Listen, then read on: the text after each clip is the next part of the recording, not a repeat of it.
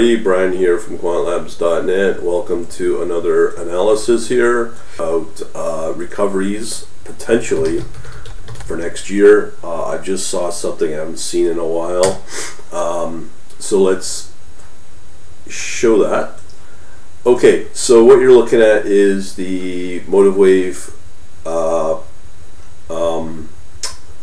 shorts here. I like to look for longs, but I want to show you something that I have not seen yet, which is quite interesting. So I've talked about the thing that gold rises as well. We're not seeing that. So that's something to be somewhat concerned about, because the traditional economics of what the relationships should be working. But you can see all the shorts here. It's all gold and whatever currency. Euro, Canadian, Euro. Now here's another one that is starting to show as a defense play. Today is December 24th. Merry Christmas to all of those already participating in that. Moving on up, you can see that it's got a long. That's a rare one. That is another defense play, but don't get all that excited because it might not be an actual trend. So here is the interesting thing I wanted to mention. We have here even the Deutsche 10-year bond is moving down. We usually would see our treasuries up here in the excellent score, but we're not seeing it. But what I am seeing are longs for Hong Kong. Okay, we got two of them. That's a first. Now, should I get really excited by that over the long run? Does that mean that Hong Kong is starting to recover somewhat?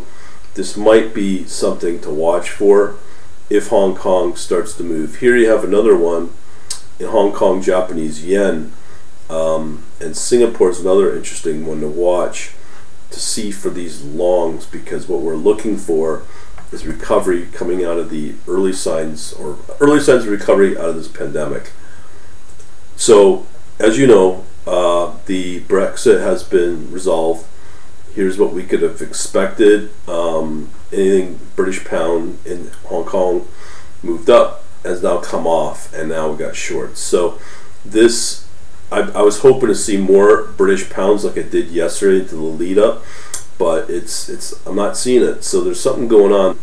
So what we're going to look for here again is this type of relationship in Japanese yen from Hong Kong. In Japanese yen, and then Singapore dollar to yen, it's got a long as well. So this is what's making me start to think that just maybe we might be starting to see early signs of recovery coming out of Asia, namely Hong Kong to lead out. But it's just something, and here also we have USD and Japanese yen to classic safe haven trade, and I would want to see more CHF as well, but I'm just not seeing it. Wheat as well in US dollar is starting to move up, so there's not a lot of performance out there. And as I said before, when you start to see the agricultures, you know there's not a lot of performance out there. So we have here Canadian CHF, Canadian yen, got a short here. Here it looks, now we're getting into very good. We have here one short on the Canadian and Swiss franc, and then we have a long on the Canadian Swiss franc, but you can see here it has trended up a little bit and then it's dropped back. So this is an interesting one. We're starting to get those round up calls now again for British pound to be moving up. You can see here we have the British pound and New Zealand dollar, and this is the one I've been talking about a lot, is the pound and Canadian dollar. It seems to be moving up. They're still putting a long call out there as well. So maybe, just maybe, this trend may continue. So there's two of those, or maybe we may have hit a peak and then we have a short, tentative short. So again, that's why I wouldn't say put a lot of reliance on these type of calls. Here's one with the pound against the Swiss franc. It's hit its peak. No sense of direction from there. USD Japanese yen to move up as a long. And here's the one I've been wanting to show you. not a lot of conviction here is the US dollar against the franc as a long, but you can see here it's just been in a trend down and flat. Is there a point of reversal? You would think that this could be a sign of that, but if you look at the USD Japanese yen as well, it's the same. Typically, most people want to see confirmation at the previous high, which is right here, which happened November 11th. Let's see if that's the same. Yeah, I would probably say the same time as well for November 11th for some gold calls here. So we have gold and long in Australian dollar, which is quite interesting. A short there for in franc. Now we have a long in gold for Europe. I'm starting to think that these might be early indicators that you can look for to see where strength will come in certain currencies. So if you know in gold, and you know gold may move up if the US markets start to tank, which it looks like they might be happening because you're not seeing or even talking about US indices, so maybe they will because they're definitely not top performers.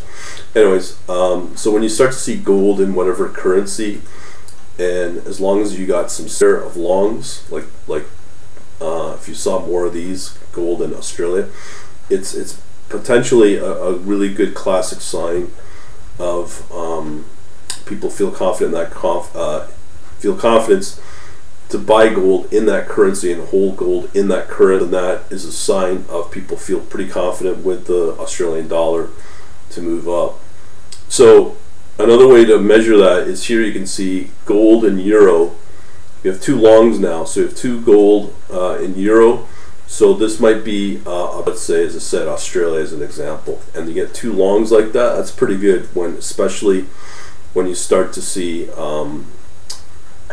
more gold held in Canadian dollar. Let's say that would have a call for short. Again, we have here two calls for gold and Japanese yen. We have one long, one short. That's not a good sign, so it doesn't matter. But when you have two gold in euro, that's a good thing. So we have here, let's see what we got here. So we have two now gold in New Zealand. That's a good sign because I do think that the New Zealand has been fairly strong. Gold in Singapore. We talked about Hong Kong had a long, and that's what made me think, well, maybe that might be a potential. So Australia has a short, China has a short. Now I can say why China, because you would think that it would start to move up.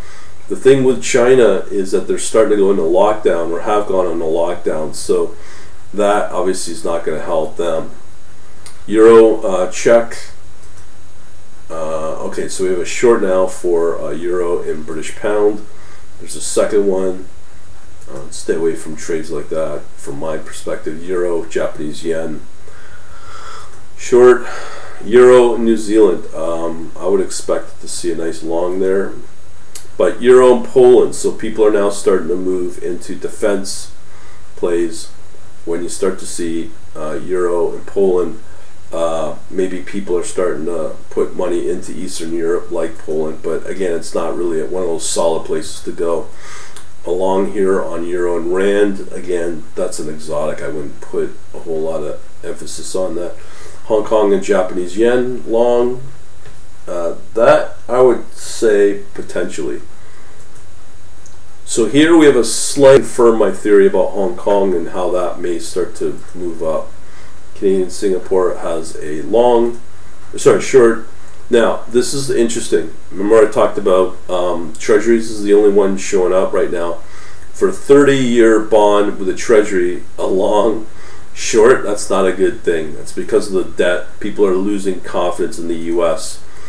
To hold anything US dollar related to Scandinavia, but for whatever reason it's more starting to see, because we saw Czechoslovakia, Poland, and now Hungary.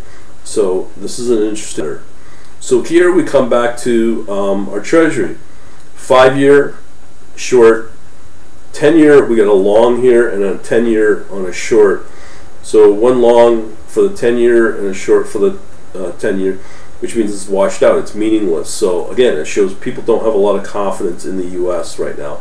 And that's why I like using the WANDA, because you get rest of the world. You're not so concentrated on the challenge here. Is USD Hong Kong.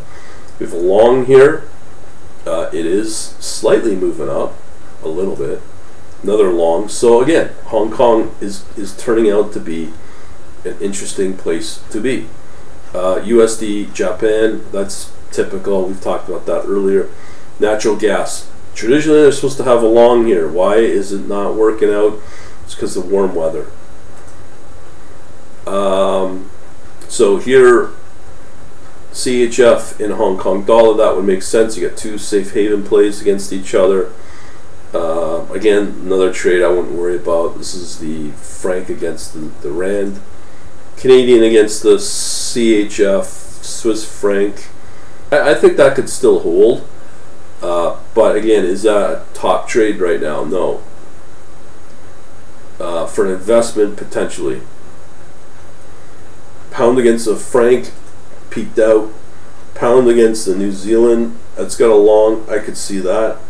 I would like to see trade pacts between Britain, Australia, and New Zealand get so with Europe, which they seem to have now for 5 years. They've also got, if they can get New Zealand, Australia, I think they got a temporary one with Canada. Britain is going to be an interesting country to watch.